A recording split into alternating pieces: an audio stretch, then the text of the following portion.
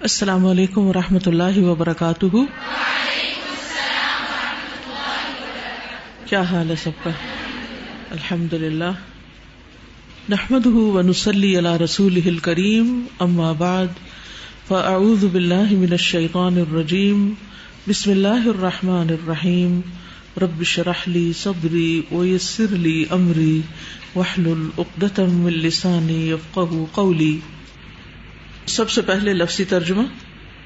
فَسَتُبْصِرُ پس ان قریب آپ دیکھیں گے، وَيُبْصِرُونَ اور وہ بھی دیکھیں گے، بِأَيِّكُمْ کون تم میں سے، المفتون فتنے میں ڈالا ہوا ہے، ان بے شک، ربک رب آپ کا، ہوا وہ، اعلم زیادہ جانتا ہے، بمن اسے جو، ضل بھٹک گیا، عن سبیلہ اس کے راستے سے، وہوا اور وہ، اعلم زیادہ جانتا ہے، بالمہتدین ہدایت پانے والوں کو.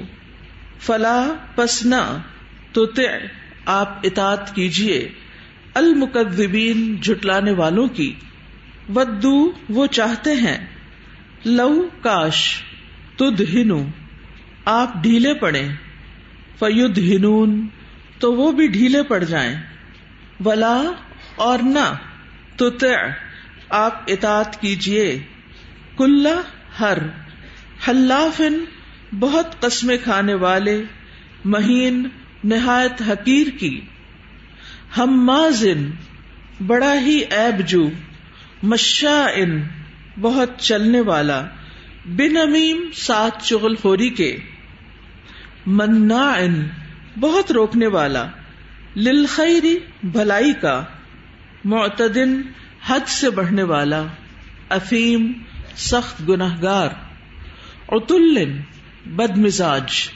بعد ذالک اس کے، زنیم بے نسب ہے، ان کہ کانا ہے وہ، ذا مال مال والا، و بنین اور بیٹوں والا. اذا جب، تتلا پڑھی جاتی ہیں، علیہ اس پر، آیاتنا آیات ہماری، قال وہ کہتا ہے، اساطیر کہانیاں ہیں، الاولین پہلوں کی، سنسمہ ان قریب ہم داغ لگائیں گے، علی الخرطوم سونڈ پر یعنی ناک پر، انا بے شک ہم، بلوناہم آزمایا ہم نے انہیں، کما جیسا کہ، بلونا آزمایا ہم نے، اصحاب الجنہ باغ والوں کو، اذ جب، اقسموا انہوں نے قسم کھائی، لیصرمنہا البتہ وہ ضرور کاٹ لیں گے، مصبحین صبح سویرے ہی، ولا اور نہیں، یستثنون وہ استثناء کر رہے تھے، فطاف تو پھر گیا، علیہا اس پر، طائف ایک پھرنے والا، من ربک آپ کے رب کی طرف سے، وہم اور وہ، نائمون سو رہے تھے، فاصبحت تو وہ ہو گیا یعنی باغ، کالصریم مانند جڑ کٹی کھیتی کے، فتنادوا پھر وہ ایک دوسرے کو پکارنے لگے، مصبحین صبح سویرے ہی، ان کہ اغدو صبح سویرے چلو، علی حرثکم اپنے کھیت پر، ان اگر کنتم ہو تم، صارمین توڑنے والے یعنی پھلوں کو، فانطلقوا تو وہ چل دیے، وہم اور وہ، یتخافتون وہ چپ کے آپس میں باتیں کر رہے تھے، ان کہ لا یدخلنہا ہرگز داخل نہ ہو اس میں، الیوم آج، علیکم تم پر، مسکین کوئی مسکین، وغدوا اور وہ صبح سویرے نکلے، علی ہر دن روکنے پر یا غصے پر، قادرین قادر بنتے ہوئے، فلما تو جب، رأوہا انہوں نے دیکھا اسے، قالو وہ کہنے لگے، انا بے شک ہم، لضالون البتہ راستہ بھول گئے ہیں، بلکہ، نحن ہم، محرومون محروم کر دیے گئے ہیں، قال کہا، اوسطہم ان میں سے بہتر نے، الم کیا نہیں، اقل میں نے کہا تھا، لکم تمہیں، لولا کیوں نہیں، تسبحون تم تسبیح کرتے، قالو انہوں نے کہا، سبحانہ پاک ہے، ربنا رب ہمارا، انا بے شک ہم، کننا تھے ہم ہی، ظالمین ظالم، فاقبل تو متوجہ ہوا، بعضهم بعض ان کا، علی بعض بعض پر، یتلاومون آپس میں ملامت کرتے ہوئے، قالو انہوں نے کہا، یا ویلنا ہائے افسوس ہم پر، انا بے شک ہم، کننا تھے ہم ہی، طاغین سرکش، عسا امید ہے، ربنا کہ رب ہمارا، ان کہ یبدلنا وہ بدل کر دے ہمیں، خیرن بہتر، منہا اس سے، انا بے شک ہم، الی ربنا طرف اپنے رب کے، راغبون رغبت کرنے والے ہیں، کذالک اسی طرح ہوتا ہے، العذاب عذاب، ولعذاب الآخرتی اور یقیناً عذاب آخرت کا، اکبر زیادہ بڑا ہے، لو کانوا یعلمون کاش وہ یہ بات جانتے ہوتے، فستبصر ويبصرون بأيكم المفتون إن ربك هو أعلم بمن ضل عن سبيله وهو أعلم بالمهتدين فلا تطع المكذبين ودوا لو تدهن فيدهنون ولا تطع كل حلاف مهين هماز مشاء بنميم مناع للخير معتد أثيم عتل بعد ذلك زنيم أن كان ذا مال وبنين إذا تتلى عليه آياتنا قال أساطير الأولين سنسمه على الخرطوم إنا بلوناهم كما بلونا أصحاب الجنة إذ أقسموا ليصرمنها مصبحين ولا يستثنون فطاف عليها طائف من ربك وهم نائمون فأصبحت كالصريم فتنادوا مصبحين أن اغدوا على حرثكم إن كنتم صارمين فانطلقوا وهم يتخافتون ألا يدخلنها اليوم عليكم مسكين وغدوا على حرد قادرين فلما رأوها قالوا إنا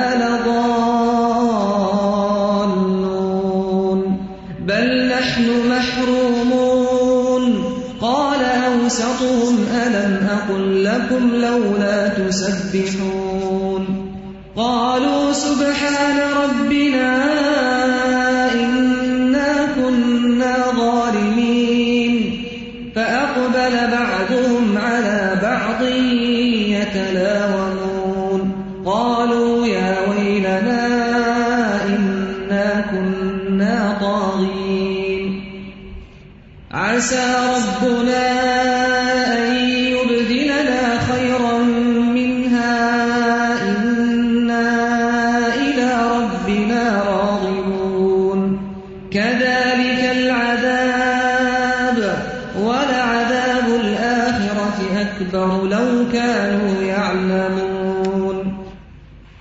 شروع کرتی ہوں اللہ کے نام سے جو بے انتہا مہربان نہایت رحم فرمانے والا ہے. فَسَتُبْصِرُ وَيُبْصِرُونَ پس ان قریب آپ بھی دیکھیں گے، وَيُبْصِرُونَ اور وہ بھی دیکھیں گے کہ انجام کیا ہوتا ہے، کون کامیاب ہے اور کون ناکام ہے، کون مجنون ہے اور کون عقل مند ہے. فَسَتُبْصِرُ وَيُبْصِرُونَ. اور واقعی دنیا نے دیکھا کہ نبی صلی اللہ علیہ وسلم اللہ سبحانہ تعالیٰ نے ان کا ذکر بلند کر دیا. وَرَفَعْنَا لَكَ ذِكْرَكَ. اور آپ کو دنیا میں بھی عظیم الشان کامیابی عطا فرمائی. وَيُبْصِرُونَ. اور وہ بھی دیکھیں گے. بِأَيِّكُمُ الْمَفْتُونَ. کہ تم میں سے مفتون کون ہے, کس پر دیوانگی ہے, کون فتنے میں پڑا ہوا ہے, کون پاگل ہے. مفتون کا لفظ فتنہ سے ہے, فتنے میں ڈالنا. یعنی آپ صلی اللہ علیہ وسلم کو وہ مجنون کہا کرتے تھے, مفتون سمجھتے تھے. تو یہاں آپ کو صبر کرنے کے لیے کہا جا رہا ہے کہ آپ کچھ انتظار کیجئے, جلد ہی یہ بات واضح ہو جائے گی کہ کون حق پر ہے اور کون نہیں. اور آخرت میں تو یہ بات کھل کر ہی رہے گی کہ حق و باطل کا فرق واضح ہو جائے گا. قیامت کے دن آپ بھی دیکھیں گے اور آپ کے دشمن بھی دیکھیں گے کہ کون حق پر تھا اور کون باطل پر. ابن عباس کہتے ہیں کہ آپ بھی اور یہ لوگ بھی قیامت کے دن جان لیں گے. بِأَيِّكُمُ الْمَفْتُونَ.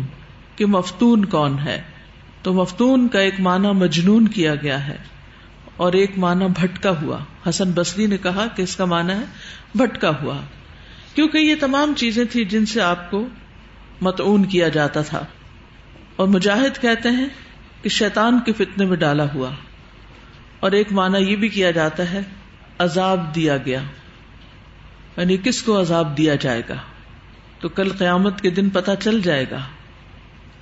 یعنی بہت سی باتیں ایسی ہوتی ہیں کہ جن کو لوگ موجودہ حالت میں نہیں سمجھتے, ان کی صداقت اور ان کا حق ہونا فوری طور پر سامنے نہیں آتا. لیکن ہر چیز کا ایک وقت مقرر ہوتا ہے اور ایک وقت آتا ہے کہ جب سچائی کھل جاتی ہے.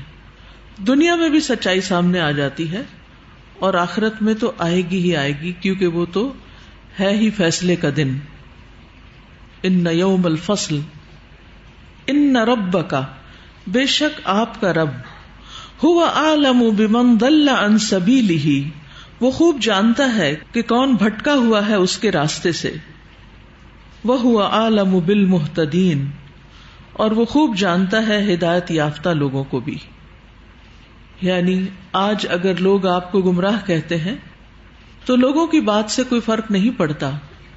اصل بات یہ ہے کہ اللہ کے ہاں آپ کا مقام کیا ہے, ہدایت پر کون ہے. ہدایت کا فیصلہ کرنے کا معیار لوگ نہیں ہوتے. کون ہدایت پر ہے اور کون گمراہ ہے, یہ فیصلہ اللہ سبحانہ تعالیٰ کرتا ہے. اور اللہ کو خوب پتا ہے کہ کون ہدایت پر ہے اور کون اس کے راستے سے بھٹکا ہوا ہے. تو کچھ چیزیں اللہ پر بھی چھوڑ دینی چاہیے. یعنی بعض اوقات جب ہم دین کا کام کرنے لگتے ہیں اور لوگ ہم پر تنقید شروع کرتے ہیں یا ہماری مخالفت شروع کرتے ہیں تو ہم اپنا قیمتی وقت ان کو جواب دینے میں اور ان سے بحث مباحثہ کرنے میں لگا دیتے ہیں اور اپنا اصلی کام چھوڑ بیٹھتے ہیں. یعنی یہ ثابت کرنے لگتے ہیں کہ ہم سچے ہیں, اپنے آپ کو ڈیفینڈ کرنے لگتے ہیں. تو ہمیں پتا ہونا چاہیے کہ ہم جو کر رہے ہیں وہ صحیح ہے یا نہیں. اور پھر یہ بھی یاد رکھیے کہ جب بھی کوئی کام نیا شروع ہوتا ہے, چاہے وہ کتنا ہی اچھا کیوں نہ ہو, تو عام طور پر لوگ اس کے بارے میں تعجب اور حیرت کا اظہار کرتے ہیں. یعنی ایک دم نہیں مانتے, چینج ایکسپٹ نہیں کیا جاتا.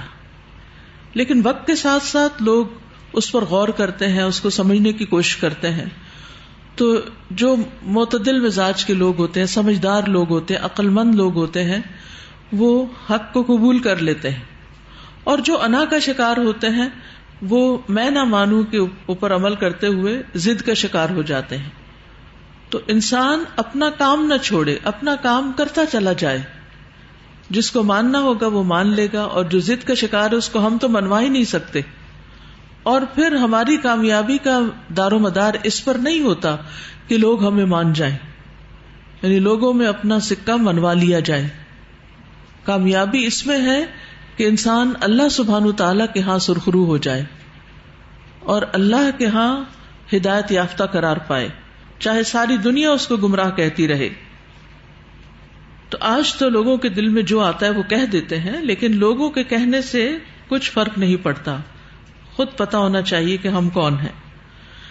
فلا تطع المکذبین، بس آپ نہ اطاعت کیجیے جھٹلانے والوں کی، یعنی جو آپ کو مانتے نہیں، آپ کو جھٹلا رہے ہیں، آپ ان کی بات نہیں مانیے اور ان کے مطالبات بھی نہیں مانیے، کیونکہ وہ چاہتے تھے کہ آپ صلی اللہ علیہ وسلم ان کے بتوں کے معاملے میں ان کو برا بھلا نہ کہیں اور ان سے مدارات برتیں، یعنی کہ کمپرومائز کر لیں۔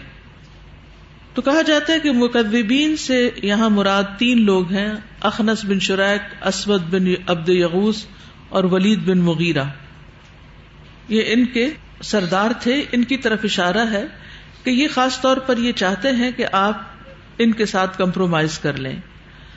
وَدُّوا لَوْ تُدْهِنُوا فَيُدْهِنُونَ، ودو یہ چاہتے ہیں، لو تدہنو کاش آپ نرمی کریں یا تھوڑا ڈھیلے پڑ جائیں، فیدہنون تو وہ بھی ڈھیلے پڑ جائیں۔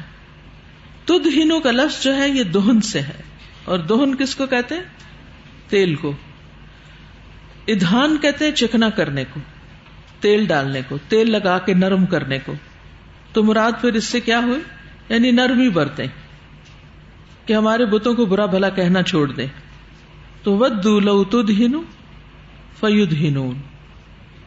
بہت دفعہ ایسے ہوتا ہے کہ جب آپ دین کی دعوت دیتے ہیں تو لوگوں کو کچھ کرنے کے لیے بھی کہتے ہیں اور کچھ چھوڑنے کے لیے بھی کہتے ہیں، یعنی 2 طرح کی چیزیں ہوتی ہیں، جیسے لا الہ الا اللہ، سارے الہوں کی نفی کر کے پھر ایک اللہ کی عبادت کی دعوت ہے۔ تو وہ کیا کہتے تھے کہ یہ نہ کہو کہ لا الہ، کہ کوئی اور الہ نہیں ہے، اللہ کو تو یہ بھی مانتے تھے اور ایک اللہ کی طرف آپ بھی دعوت دے رہے تھے۔ تو وہ چاہتے تھے کہ ہمارے بتوں کی نفی نہ کی جائے، لیکن بتوں کی نفی کیے بغیر توحید کی دعوت اسٹیبلش نہیں ہوتی۔ اسی طرح امر بالمعروف بھی ہوتا ہے اور نہی عن المنکر بھی ہوتا ہے۔ بعض اوقات لوگوں کو آپ اچھی اچھی باتیں تو بتاتے رہتے ہیں اور اس پر وہ بہت خوش رہتے ہیں کہ ہاں ہمیں کچھ اچھی باتیں پتہ چل رہی ہیں، لیکن جو ہی آپ ان کے اندر پائی جانے والی خرابیوں کا ذکر کرتے ہیں یا شرک کی تردید کرتے ہیں یا بدعات کی تردید کرتے ہیں یا غلط قسم کے رسم و رواج کی تردید کرتے ہیں تو وہ آپ کے دشمن بن جاتے ہیں۔ تو وہ کیا چاہتے تھے؟ ودو لو تدہنو، کاش آپ ان کو نہ چھیڑیں، وہ جو کر رہے ہیں ان کو ان کے حال پہ رہنے دیں۔ لیکن اس طرح جب تک پرلے درجے کی برائیوں اور خرابیوں کا ذکر کر کے ان کو کنڈیم نہ کیا جائے، اس وقت تک دین اسٹیبلش نہیں ہوتا، اور یہی سے پھر لوگ دشمن بن جاتے ہیں۔ یعنی اہل مکہ کی دشمنی نبی صلی اللہ علیہ وسلم کے ساتھ کیوں تھی؟ کیونکہ آپ کہتے تھے لا الہ الا اللہ، کوئی الہ نہیں، یہ جو تم نے لات منات حبل اور یہ سب بنا رکھے ہیں یہ الہ نہیں ہے، الہ صرف ایک اللہ ہے۔ تو وہ اس پر آپ سے ناراض تھے۔ وہ کہتے تھے کہ آپ ایک دفعہ ہمارے بتوں پہ ہاتھ رکھ دیں تو ہم بھی آپ کو کچھ نہیں کہیں گے، یہ دشمنی ختم ہو جائے گی۔ تو اللہ سبحانہ تعالیٰ نے اس سے منع کر دیا۔ اوپر فرمایا فلا تطع المکذبین، اور نیچے فرمایا ولا تطع کل حلاف مہین۔ تو یہاں پر تدہنو فیدہنون یعنی ادھان کے کچھ معنی بیان کیے گئے۔ ایک معنی تو اس کا یہ ہے کہ یہ چاہتے ہیں کہ آپ بھی کفر کریں تو وہ بھی کفر پر رہیں۔ دوسرا معنی یہ ہے وہ چاہتے ہیں کاش تم کمزوری دکھاؤ تو وہ بھی کمزوری دکھائیں، یعنی وہ بھی اپنی اس کشمکش سے باز آئیں۔ پھر ایک معنی ہے کاش تم بھی نرمی کرو تو وہ بھی نرمی کریں۔ ایک معنی یہ بھی کیا گیا، ربیع بن انس کا قول ہے کاش تم جھوٹ بولو تو وہ بھی جھوٹ بولیں۔ ایک معنی یہ بھی کیا گیا ہے کاش تم ان کو ان کی عبادت میں رخصت دو تو وہ بھی تمہیں رخصت دیں۔ یہ ابن عباس کا معنی ہے کہ آپ ان کو چھوڑ دیں وہ آپ کو چھوڑ دیں گے۔ ایک معنی یہ ہے کہ اگر تم اس دین کے کام کو چھوڑ دو تو وہ تمہارے ساتھ آ جائیں گے۔ یعنی 40 سال کی زندگی آپ نے مکہ میں گزاری تھی تو کبھی آپ کو کسی مخالفت کا سامنا نہیں کرنا پڑا تھا، سب لوگ آپ کی بڑی عزت کرتے تھے، لیکن جو ہی آپ نے لوگوں کو ایک اللہ کی طرف بلایا تو یہ مشکل آ گئی. تو یہاں پر مداہنت کی بات ہو رہی ہے کہ آپ مداہنت کریں، اور مداہنت کہتے ہیں دشمن کے ساتھ رواداری کرنے کو. پھر اسی طرح یہ ہے کہ یہاں پر مداہنت حرام ہے، یعنی مداہنت سے روکا گیا ہے، لیکن دوسرے کا دل رکھنا، دوسرے سے اچھے اخلاق سے پیش آنا، دوسروں کی مدد کرنا، یہ جاری رہے گا. یعنی مدارات تو ہوگی لیکن مداہنت نہیں ہوگی. وَلَا تُطِعْ كُلَّ حَلَّافٍ مَّهِينٍ، اور آپ اطاعت نہ کیجیے ہر اس شخص کی جو بہت قسمیں کھانے والا ہو. حلاف، حلف سے، مہین جو بہت ذلیل ہے، حقیر ہے. کہا جاتا ہے کہ یہاں ایک خاص شخص کی طرف اشارہ ہے، اور وہ ولید بن مغیرہ ہے، جو آپ صلی اللہ علیہ وسلم کی دشمنی میں آگے آگے تھا. تو اللہ تعالیٰ فرماتے ہیں کہ ایسے شخص کی آپ نے بات نہیں ماننی. اس میں حلاف کا ایک معنی بہت جھوٹ بولنے والا بھی کیا گیا ہے. ابن عباس نے اس کا یہ معنی کیا ہے. کمزور دل والا، یہ مجاہد کا قول ہے. بہت شر پھیلانے والا، قتادہ کا قول ہے. باطل پہ عمل پیراں ہونے والا، یہ ابن شجرہ کا قول ہے. قسم توڑنے کو معمولی سمجھنے والا. تو حلف کہتے ہیں اصل میں کسی چیز کو پختہ کرنے کے لیے کسی عظیم چیز کے ساتھ حروف قسم میں سے کوئی حرف لگانا، جیسے واو، با، تا، واللہ، باللہ، تاللہ. تو عربوں میں قسم کھانے کا یہ طریقہ تھا. تو قسم کھانے کے لیے کسی بڑی چیز کا ذکر کیا جاتا، اس کے ساتھ حرف قسم لگا دیا جاتا. تو یہاں پر کثرت حلف کی بات ہو رہی ہے کہ ہر موقع پر بہت زیادہ قسمیں کھانے والا. عام طور پر لوگوں کو دھوکہ اور فریب دینے کے لیے قسمیں کھائی جاتی ہیں، جیسے کہ منافقین کا حال ہے. قرآن مجید میں آتا ہے وَيَحْلِفُونَ عَلَى الْكَذِبِ وَهُمْ يَعْلَمُونَ، اور وہ جھوٹ پر قسمیں کھاتے ہیں حالانکہ وہ جانتے ہیں. اور یہاں پر اللہ تعالیٰ نے فرمایا وَلَا تُطِعْ كُلَّ حَلَّافٍ مَّهِينٍ. تو اس سے یہ بھی پتہ چلتا ہے کہ جھوٹی قسم کھانے کی ممانعت ہے اور اس کا انجام بہت برا ہے. اور خرید و فروخت میں بھی قسمیں کھانے سے منع کیا گیا ہے. قسم کھا کے سودا بیچنے والے کی مذمت کی گئی ہے. 3 قسم کے لوگ ایسے ہیں جن کی طرف اللہ قیامت کے دن نہیں دیکھے گا. ان میں سے ایک وہ شخص جسے اللہ نے مال و اسباب دیا مگر وہ اپنی قسم کے ذریعے ہی خریدتا ہے اور قسم کے ذریعے ہی بیچتا ہے، یعنی اپنی تجارت میں بہت زیادہ قسمیں کھاتا ہے. ایسا شخص اللہ کو سخت ناپسند ہے. پھر اسی طرح جھوٹی قسمیں کھانے سے مال کی برکت اٹھ جاتی ہے، یعنی سامان تو فروخت ہو جاتا ہے، بظاہر تو ایکٹیویٹی نظر آتی ہے لیکن برکت نہیں ہوتی. اسی طرح بعض لوگوں کی عادت ہوتی ہے چھوٹی چھوٹی بات پہ قسم کھانا، اس کے لیے بھی وعید آئی ہے. ابو ہریرہ کہتے ہیں کہ رسول اللہ صلی اللہ علیہ وسلم نے فرمایا جو مرد اور عورت اس منبر کے قریب جھوٹی قسم کھائے اگرچہ ایک تر مسواک کے بارے میں ہی کیوں نہ ہو، اس کے لیے آگ واجب ہو گئی. یعنی قسم کھا کے اگر کوئی کسی کا مال چھیننا چاہتا ہے، خواہ وہ ایک مسواک ہی کیوں نہ ہو، تو اس کے لیے آگ واجب ہو گئی. کبیرہ گناہوں میں سے ہے جھوٹی قسم کھانا. پھر اسی طرح کسی کے دباؤ میں آ کے جھوٹی قسم نہیں کھانی چاہیے. لوگ کہتے ہیں اس نے مجھے مجبور کر دیا تو میں نے قسم کھا لی. نبی صلی اللہ علیہ وسلم نے فرمایا جو کسی دباؤ میں آ کر جھوٹی قسم کھا لے تو چاہیے کہ اس کے سبب اپنا ٹھکانہ جہنم میں بنا لے. جھوٹی قسم کھانے والے سے اللہ بغض رکھتا ہے. حدیث میں آتا ہے 4 آدمیوں سے اللہ عز و جل بغض رکھتا ہے، ان میں سے ایک جھوٹی قسم کھا کے سامان بیچنے والا. انسان جب بھی قسم کھائے تو اس کے کفارے میں صدقہ کرتے رہنا چاہیے. رسول اللہ صلی اللہ علیہ وسلم نے فرمایا اے گروہ تجار، اے تاجرو، خرید و فروخت اور لین دین میں بہت سی بے جا باتیں ہو جاتی ہیں اور قسمیں بھی کھائی جاتی ہیں، تو اس میں صدقہ ملا لیا کرو. اللہ قسمیں جو ہوتی ہیں ان پر پکڑ نہیں ہوتی، لیکن جھوٹی قسم تو ڈبو دینے والی ہے انسان کو. اور ایک بات یہ بھی یاد رکھیے کہ صرف اللہ کے نام کی قسم کھانی چاہیے. اللہ سبحانہ تعالیٰ مخلوق کی قسم کھا سکتا ہے، جیسے والسماء واللیل والنہار والشمس والقمر والعصر والفجر. لیکن مخلوق جو ہے وہ اللہ کے سوا کسی کی قسم نہیں کھا سکتی، کسی کے نام کی. اور پھر یہ بھی یاد رکھیے کہ جو ہمارے یہاں رواج ہے، باپ کی قسم، ماں کی قسم، تمہارے سر کی قسم، اس کی اس کی، یہ سب چیزیں لغو ہیں، یہ نہیں کرنی چاہیے.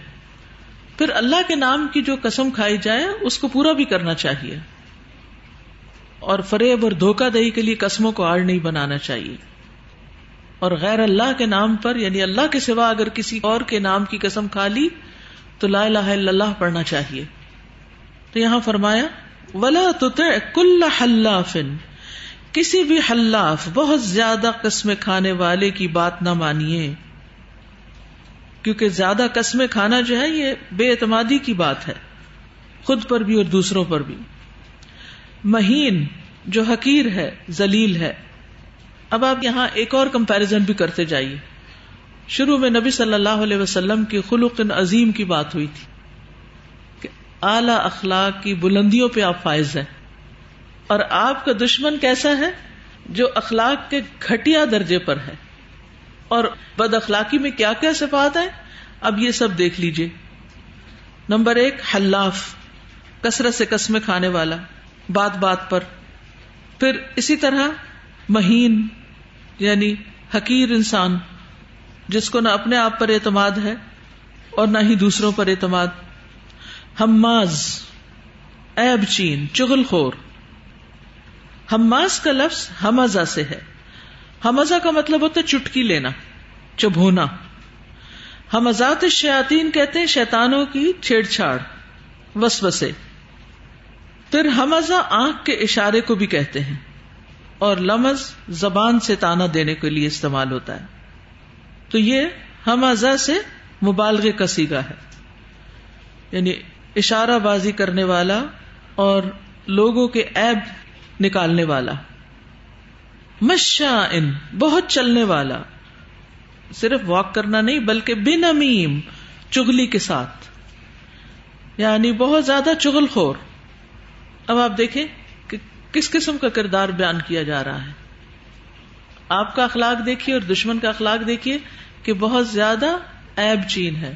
ہر وقت لوگوں پہ تنقید کرنا، ہر وقت لوگوں کے نقص نکالنا، لوگوں کی خرابیوں پر نظر رکھنا. اور صرف یہ نہیں کہ چننا یہ کوڑا کرکٹ، بلکہ اس کو لے کے دوسروں کے پاس بھی لے جانا، اور ہر مجلس میں بیٹھ کے لوگوں کے خلاف باتیں کرنا. تمہیں پتا فلاں نے کیا کیا، فلاں کیسا ہے، فلاں کیا کر رہا ہے، فلاں میں کیا خرابی، فلاں میں کیا برائی ہے. یعنی برائیاں چنتا بھی ہے اور پھر ان کو لے کے بھی چلتا ہے آگے. ایک شخص ہوتا ہے جو منفی شخصیت رکھتا ہے، نیگیٹو تھنکنگ ہوتی ہے اس کی، ہر ایک کو شک کی نگاہ سے دیکھتا ہے. وہ اس تنقیدی نظر سے دوسرے کو دیکھ رہا ہوتا ہے کہ دیکھے کہ اس میں خرابی کیا ہے. یعنی جب وہ کسی سے ملتا ہے تو اچھے طریقے سے پازیٹیو وائبس کے ساتھ نہیں ملتا، بلکہ اس کے عیب چننے کے لیے اس پر نظر ڈالتا ہے، مجھے اس کی کوئی خرابی نظر آ جائے.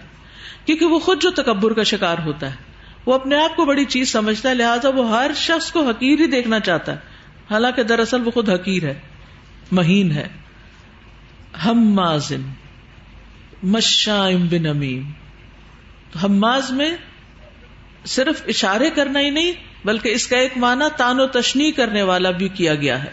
یہ ابن عباس کا قول ہے. یعنی ایسا شخص جو فتنہ برپا کرتا ہے، لوگوں کے پیچھے ان کی غیبت کرتا ہے. پھر اسی طرح حمزہ میں کچوکے لگانا، چونٹی کاٹنا بھی ہوتا ہے.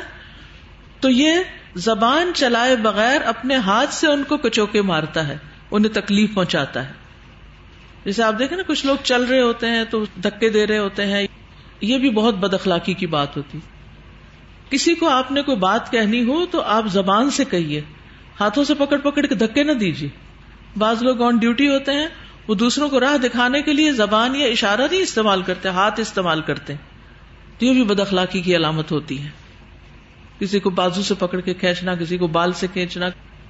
اب بازو کا تو ہم سمجھتے ہیں ہمیں اپنے بچوں کے ساتھ یہ سب کچھ کرنے کی اجازت ہے. اس کو ادھر سے لگائی، اس کو ادھر، کسی کو مکہ مارا، کسی کو چانٹا رسید کیا، کسی کو چونٹی کاٹی، کسی کو کچھ کیا. تو یہ بھی بد اخلاقی کی علامتیں ہوتی ہیں. پھر اسی طرح مشائم بنمیم میں یہ ہے کہ باتوں کو ادھر سے ادھر منتقل کرنا، چغل خوری کرنا. اور جیسا کہ آپ جانتے ہیں کہ قرآن مجید میں ویل لکل ہمزۃ لمزہ کہہ کر ان عادات کی نفی کی گئی، ان کے لیے ویل کی بشارت دی گئی کہ ان کے لیے ہلاکت ہے. جو لوگ تانے دیں، عیب لگائیں، چغلیاں کریں. سورۃ الحجرات میں روکا گیا ولا تلمزوا انفسکم. حدیث میں آتا ہے کہ مومن تانا دینے والا نہیں ہوتا، نہ لعنت کرنے والا ہوتا ہے، نہ فحش گو اور نہ بےہودہ گو. کسی کو بدلے کے طور پر بھی تانا نہیں دینا چاہیے.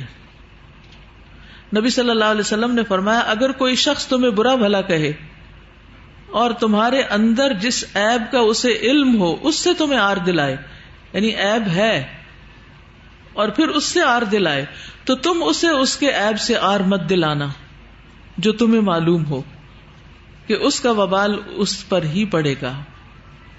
پھر اسی طرح ہمیں دوسروں کے عیب تلاش کرنے سے بھی منع کیا گیا کہ تجسس کر کے اور لوگوں سے پوچھ کے یہ دوسروں کی عزت سے کھیلنا ہے. نبی صلی اللہ علیہ وسلم نے فرمایا بے شک سب سے بڑا سود یہ ہے کہ انسان ناحق کسی مسلمان کی عزت سے کھیلے. اور یہ جو چغل خوری ہے یہ ویسے بھی بڑی ہی بری عادت ہے. بعض لوگ بچوں کو ہی چغلی کی تربیت دے دیتے ہیں، یعنی جب وہ اپنے کسی رشتے دار کے گھر جاتے ہیں تو واپس آتے ہیں تو پھر ان سے اگلوا کے پوچھتے ہیں، اور پھر تھوڑے دنوں میں بچے ماہر ہوتے ہیں اور پھر وہ خود ہی پھپھی کی، دادی کی، اس کی باتیں آ کے ماں کو بتانے لگتے ہیں اور اس پر ان کو شاباش ملنے لگتی ہے، تو وہ ماں کے فیورٹ بننے کے لیے اور بھی زیادہ یہ کام شروع کر دیتے ہیں. تو کسی کا بھی فیورٹ بننے کے لیے اسے ادھر ادھر کی خبریں لا کر مت دیجیے، لوگوں کے عیب چن کر اس کے آگے مت رکھیے. حدیث میں آتا ہے اللہ کے بہترین بندے وہ ہیں جنہیں دیکھ کر اللہ یاد آ جائے، اور اللہ کے بدترین بندے وہ ہیں جو چغل خوری کرتے ہیں، دوستوں کے درمیان تفریق ڈالتے ہیں، باغی، بیزار اور متعنت ہوتے ہیں، سرکش. یاد رکھیے چغل خور جنت میں داخل نہ ہوگا.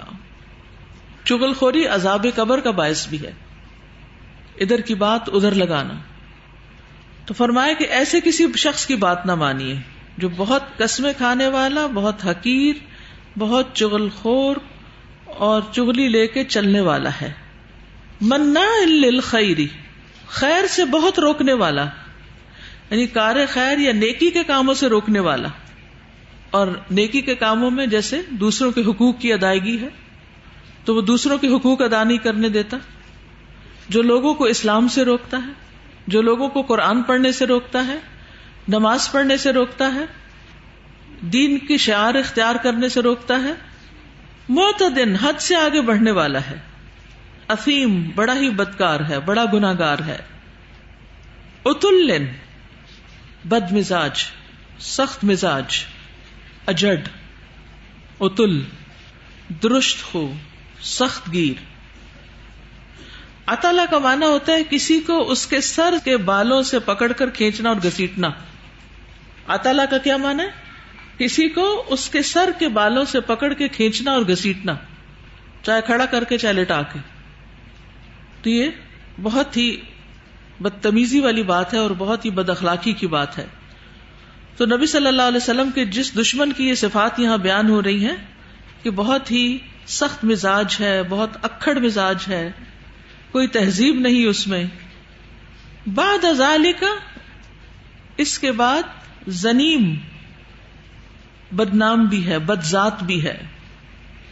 زنیم کہتے ہیں غیر باپ کی طرف منسوب، ولد الزنا، لے پالک. تو کہا جاتا کہ ولید بن مغیرہ جو تھا وہ قریش میں سے نہیں تھا، ان کی طرف منسوب کر دیا گیا تھا. تو اتلم بعد ذالک زنیم، اتل کے کچھ اور معنی بھی کیے گئے ہیں. بد زبان، فحش گوئی کرنے والا، ایسا شخص جو اپنے کفر میں بہت پکا ہو، بھاری بھرکم جسم کا مالک، سخت طبیعت والا، بغاوت کرنے والا، لوگوں کو سزا دینے والا، جو لوگوں کو گھسیٹتا ہے یا انہیں قید کرتا ہے. بد زبان. اور زنیم کے بھی کچھ معنی اور ہیں، ذلیل، ظلم کرنے والا، بد زبان، زنا کے نتیجے میں پیدا ہونے والا، ایسا شخص جس کا باپ نامعلوم ہو، ایسا شخص جو بغض اور کینے کے ساتھ پہچانا جاتا ہو. تو ابن عباس ان آیات کے بارے میں کہتے ہیں، یعنی اتل بعد ذالک زنیم کے بارے میں فرمایا، یہ قریش کے ایک آدمی کے متعلق نازل ہوئی تھی. اس کی گردن پر ایک علامت تھی جس طرح بکری کے نشانی ہوتی ہے، تو اس نشانی سے پہچان گئے کہ کس کی طرف اشارہ ہے. اور یہ سب بد اخلاقیاں اس کے اندر کیوں ہیں؟ ان کان ذا مال و بنین، کہ وہ ہے مال اور بیٹوں والا. یعنی اللہ نے چونکہ اس سے نعمتیں بہت دے رکھی ہیں، اس بنا پر وہ یہ سب کچھ کر رہا ہے. اسے مال اور بیٹوں کا بہت تکبر ہے. کہا جاتا ہے کہ اس کے 12 بیٹے تھے ولید بن مغیرہ، اور ان میں سے ایک خالد بن ولید بھی تھے. تو ایسے شخص کا انجام کیا ہونے والا ہے؟ اذا تتلی علیہ آیاتنا قال اساطیر الاولین، جب اس پر ہماری آیات پڑھی جاتی ہیں تو کہتا ہے کہ یہ کہانیاں ہیں پہلوں کی، یعنی قرآن کا مذاق اڑاتا ہے، پرانی کہانیاں بتاتا ہے. تو انجام کیا ہوگا؟ سنسمہ علی الخرطوم، ان قریب ہم داغ لگائیں گے اس کی سونڈ پر. خرطوم کہتے ہیں ہاتھی کی سونڈ کو یا خنزیر کی تھوتنی کو، پگ کی. انسان کی تو ناک ہوتی ہے، تو یہاں اس کی ناک کو خرطوم کہا جا رہا ہے. عربی میں کہتے ہیں خراطیم القوم، جو سب سے زیادہ متکبر پراؤڈ لوگ ہوں. اور اس کے لیے اونچی ناک کا ہونا، اس کی ناک کٹ جائے گی، یہ عزت کی علامتوں کے طور پر اور بےزتی کے لیے استعمال ہوتے ہیں الفاظ. سنسمہ علی الخرطوم، ہم بھی اس کی سونڈ پر داغ لگائیں گے. اور کہا جاتا ہے کہ جنگ بدر میں اس کے ناک پر تلوار کا وار پڑا تھا، اور یہ بات سچ ہو گئی تھی. فَسَتُبْصِرُ وَيُبْصِرُونَ بِأَيِّكُمُ الْمَفْتُونُ إِنَّ رَبَّكَ هُوَ أَعْلَمُ بِمَنْ ضَلَّ عَنْ سَبِيلِهِ وَهُوَ أَعْلَمُ بِالْمُهْتَدِينَ فَلَا تُطِعِ الْمُكَذِّبِينَ وَدُّوا لَوْ تُدْهِنُ فَيُدْهِنُونَ وَلَا تُطِعْ كُلَّ حَلَّافٍ مَّهِينٍ هَمَّازٍ مَّشَّاءٍ بِنَمِيمٍ مَّنَّاعٍ لِّلْخَيْرِ مُعْتَدٍ أَثِيمٍ عُتُلٍّ بَعْدَ ذَلِكَ زَنِيمٍ أَن كَانَ ذَا مَالٍ وَبَنِينَ إِذَا تُتْلَى عَلَيْهِ آيَاتُنَا قَالَ أَسَاطِيرُ الْأَوَّلِينَ سَنَسِمُهُ عَلَى الْخُرْطُومِ. یہ ہے اس کا انجام کہ جس ناک کی خاطر، جس عزت کی خاطر، جس تکبر کی وجہ سے، جس مال اور اولاد کی بنا پر اپنے آپ کو بہت کچھ سمجھنے کی وجہ سے وہ حق کا انکار کر رہا ہے، تو دیکھو اس کا انجام کیا ہونے والا ہے. کس طرح وہ ذلیل و خوار ہوگا، اور کس طرح اس کا یہ تذکرہ قیامت تک اس کی ناک کٹواتا رہے گا، کس طرح وہ بری باتوں کے ساتھ مشہور ہوگا. تو آپ کو سورۃ القلم کی ترتیب سمجھ میں آ رہی ہے کہ عزت کا معیار کیا ہے، کہ انسان قلم کا استعمال کرے. قلم سے لکھی ہوئی چیزیں باقی رہتی ہیں. قلم کی اللہ نے قسم کھائی ہے، اس کو ایک آنر بخشا ہے. پھر قسم کھانے کے بعد نبی صلی اللہ علیہ وسلم کو پروٹیکٹ کیا ہے، ان کے آنر کو اللہ تعالیٰ نے پروٹیکٹ کیا ہے، اور ان کے اعلی اخلاق پر ہونے کی گواہی دی، اور ان کے لیے اجر عظیم کی گواہی دی. پھر اس کے بعد آپ کو تسلی دی جا رہی ہے کہ آپ انتظار کیجئے، جلد ہی فیصلہ ہو جائے گا کہ کون حق پر ہے اور کون نہیں. پھر آپ کے کردار کے برعکس آپ کے دشمن کا کردار بتایا گیا اور اس کا انجام بتایا گیا.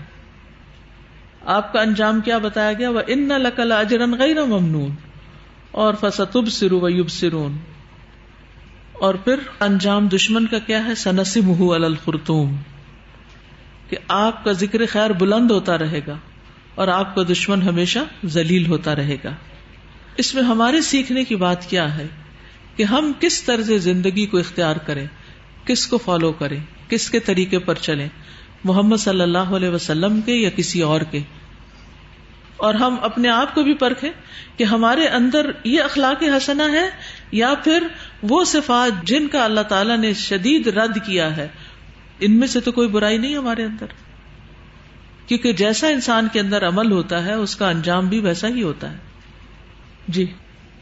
حضرت یوسف علیہ السلام کا جو واقعہ ہے نا، اس کی بہت ہی اچھی مثال ہے آپ صلی اللہ علیہ وسلم کی طرح کہ جب اتنے الزامات ان پہ لگے اور انہیں اپنے دفاع میں وہ کچھ کر ہی نہیں سکتے تھے اور کچھ نہیں کیا اور چلے گئے خاموشی سے جیل میں، اور وہی لوگ جو ان کے خلاف پروپیگنڈا کر رہے تھے انہی میں سے وہ خاتون وہ بول پڑی، قالت امرأۃ العزیز الآن حصحص الحق انا راودته عن نفسه وانه لمن الصادقین. تو اس سے صبر اور خاموشی کے ساتھ یعنی دعا اور خاموش تدبیر کا پتہ چلتا ہے کہ انسان وہ کرے اور وقتی طور پر اپنا دفاع نہ کرے. یعنی اس میں وقت بہت نہ لگائے کہ انسان اپنے آپ کو ڈیفینڈ کرتا رہے. کیونکہ آپ دیکھیے کہ ایک اخلاق آپ نے دیکھا ہوگا کہ ذرا کسی کو کچھ سمجھانے کی کوشش کریں یا کوئی بات کرے تو فوراً وہ ڈیفینسو ہو جاتا ہے، تعویلیں، وجوہات، تفصیلیں، ڈیٹیل بتانا شروع ہو جاتا ہے، حالانکہ وہ ڈیٹیلز اگلے کو پتہ ہوتی. تو یہ بھی کوئی اچھا اخلاق نہیں ہے. تو آپ دیکھیے کہ اگر آپ حق پر ہیں، اگر آپ سچائی پر ہیں تو اس پر قائم رہیے، اپنے اخلاق کو اور بہتر بنائیے، اپنی نیکی کی کوششوں کو اور تیز کیجیے. اللہ آپ کے ساتھ ہے. لیکن اگر آپ نے بد اخلاقی اختیار کی اور یہ کردار اختیار کیا اور دین کے دفاع کی بجائے ساری توجہ اپنے دفاع پہ لگ گئی تو پھر اللہ کی مدد آپ کے لیے نہیں ہے. ایک ہوتا ہے نا دین کو ڈیفینڈ کرنا اور ایک ہوتا ہے اپنی ذات کو ڈیفینڈ کرنا. ہمیں اپنی پڑ جاتی ہے اور ہم بھول جاتے ہیں ہم نکلے کس کام سے تھے. میں یہی سوچ رہی تھی کہ اللہ تعالیٰ نے کتنی کھول کے یہ اس کی خصلتیں بتائی ہیں، اور تانے، عیب، چغلی، مطلب معاشرے کے اندر تو یہ چیزیں اتنی کامن ہیں اور ہر وقت ہم یا تو تانے ہی دے رہے ہیں یا عیب جوئیاں چغلیوں میں لگے ہوئے ہیں. اور خاص طور پر ہم خواتین کو تو بہت ہی زیادہ اصلاح کرنے کی ضرورت ہے. اور یہ سوال بھی تھا چھوٹا سا کہ غیبت اور چغلی کا تھوڑا سا فرق. اگر غیبت ہوتا ہے کسی کی بیک بائٹنگ کرنا، کسی کے پیچھے اس کی برائی کرنا، لیکن چغلی یہ ہوتا ہے کہ پھوٹ ڈلوانے کے لیے اور دو لوگوں کو لڑانے کے لیے خاص طور پر کچھ بات پہنچانا. یعنی غیبت تو عام لفظ ہے لیکن چغلی اس سے بھی بری چیز ہے. ایک تو ہوتا ہے نا کہ کسی پہ تنقید، کبھی منہ پہ کرنا تو وہ تانا، اور پیچھے کرنا تو غیبت، اور لڑانے کے مقصد سے کرنا تو چغلی. سازا یہ جو بلند اخلاق اور پھر اس کے ساتھ فرمایا کہ فَسَتُبْصِرُ وَيُبْصِرُونَ، تو ساری دنیا نے دیکھا اور آج تک تاریخ گواہ ہے کہ یہی ولید بن مغیرہ جس کی اتنی خرابیاں اللہ تعالیٰ نے گنوائی ہیں، پھر وہ بد اخلاقی کی وجہ سے ہمیشہ کے لیے ریجیکٹڈ، اور انہی کا بیٹا خالد بن ولید رضی اللہ تعالیٰ عنہ پھر سیریا اور ایون پرشیا کی ساری جو شروع کی فتوحات ہے ان کے ہاتھوں میں ہوئی، دمشق تک. تو لوگوں نے دیکھا کہ اپنا بیٹا بھی اپنا نہ رہا اور ان کا ہو گیا جن کو اپوز کرتے کرتے اس نے جان دے دی.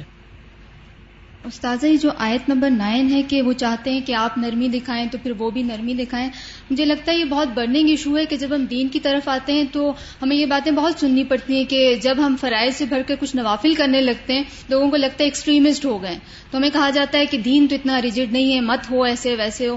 تو ہم دو طرح کے رویے دکھاتے ہیں. ایک تو یہ کہ ہم بالکل واقعی سچ میں ریجڈ ہوتے ہوئے آئسولیٹ ہو جاتے ہیں، اور دوسرا جو کچھ میرے جیسے دنیا دار ہوتے تو ہم کہتے ہیں کہ اچھا کوئی بات کچھ مان لینے میں کیا حرج ہے. تو وہ کچھ مان لینا، اللہ ہم سب لوگوں کو وہ حکمت دے کہ ہمیں پتا ہو کہ کس چیز پر ہم نے بالکل کمپرومائز نہیں کرنا. یہ سیکھنا بہت ضروری ہے. یعنی جو حرام ہے، جو ناجائز ہے، اس پر تو کوئی کمپرومائز ہے ہی نہیں. اللہ ہم سب کو وہ سمجھ ادا کرے. آمین. بہت اچھا پوائنٹ آپ نے ریز کیا ہے کہ بعض اوقات ہم لوگوں کی نظروں میں جچنے کے لیے، ایکسپٹنس کے لیے کہ لوگ ہمیں قبول کر لیں، لوگ ہمیں ویلکم کریں، چلو اس طرح لوگوں کو دعویٰ کرنے کا موقع مل جائے گا، ان کی پسند کے کپڑے پہن لیتے ہیں اور اس میں حیا کے تقاضے پامال ہو جاتے ہیں. تو اس سے دین کو فائدے کی بجائے الٹا نقصان پہنچتا ہے. ٹھیک ہے آپ دوسروں کے ساتھ اچھے اخلاق کا معاملہ کریں، آپ ان کی خیر خواہی کریں، آپ ان کی مدد کریں، آپ ان کے کام آئیں، آپ اپنا مقام ان کے دلوں میں کسی اور طریقے سے بنائیں، خلق عظیم سے بنائیں جو نبی صلی اللہ علیہ وسلم نے کیا کہ آپ نے اپنے دشمنوں کے ساتھ بھی پھر حسن سلوک کیا. لیکن اللہ کی حدوں کو توڑ کے، اللہ کی نافرمانی کے کام کر کے اپنے آپ کو لوگوں سے ایکسپٹ کروانا، یہ بہت خطرناک کھیل ہے، اس سے بچنا چاہیے. دوسروں کی دنیا بناتے بناتے اپنی آخرت بندہ تباہ کر لے کہ ہائی یہ ناراض ہو جائے گا، ہائی یہ مجھے چھوڑ دے گا، پھر یہ میرے دوست نہیں رہے گا، پھر یہ مجھے سپورٹ نہیں کرے گا، پھر میری جاب چلی جائے گی. ہو سکتا ہے آپ کو اس سے بھی اچھی جاب مل جائے. کئی ایک واقعات ایسے سننے کو آئے ہیں کہ جیسے ویسٹ میں یہ ہوتا ہے کہ نمازوں کے اوقات بیچ میں آتے ہیں جاب ٹائم پر، اور آپ یہاں کی طرح نہیں جب جی چاہا دفتر سے نکل گئے، جب جی چاہا مسلح پہ کھڑے ہو گئے، جب جی چاہا کسی سے ملنا ملاقات شروع کر دی. یہ کلچر وہاں نہیں ہے. تو وہاں نماز کے لیے بھی آپ اپنی سیٹ سے نہیں اٹھ سکتے. تو جمعہ پڑھنے کے لیے خاص طور پر مشکل ہوتی ہے. تو بہت سارے لوگ پہلے ہی طے کرتے ہیں کہ ہمیں جمعے کا ٹائم آف ملے گا تو ہم یہ جاب کریں گے. تو کچھ لوگ تو ایکسپٹ کر لیتے ہیں اور کچھ نہیں کرتے. تو مجھے کسی نے واقعہ سنایا کہ انہوں نے کہا کہ نہیں ہم جمعہ کا ٹائم نہیں دیں گے. تو انہوں نے کہا پھر میں یہ جاب نہیں کروں گا، میں اپنا جمعہ نہیں قربان کر سکتا.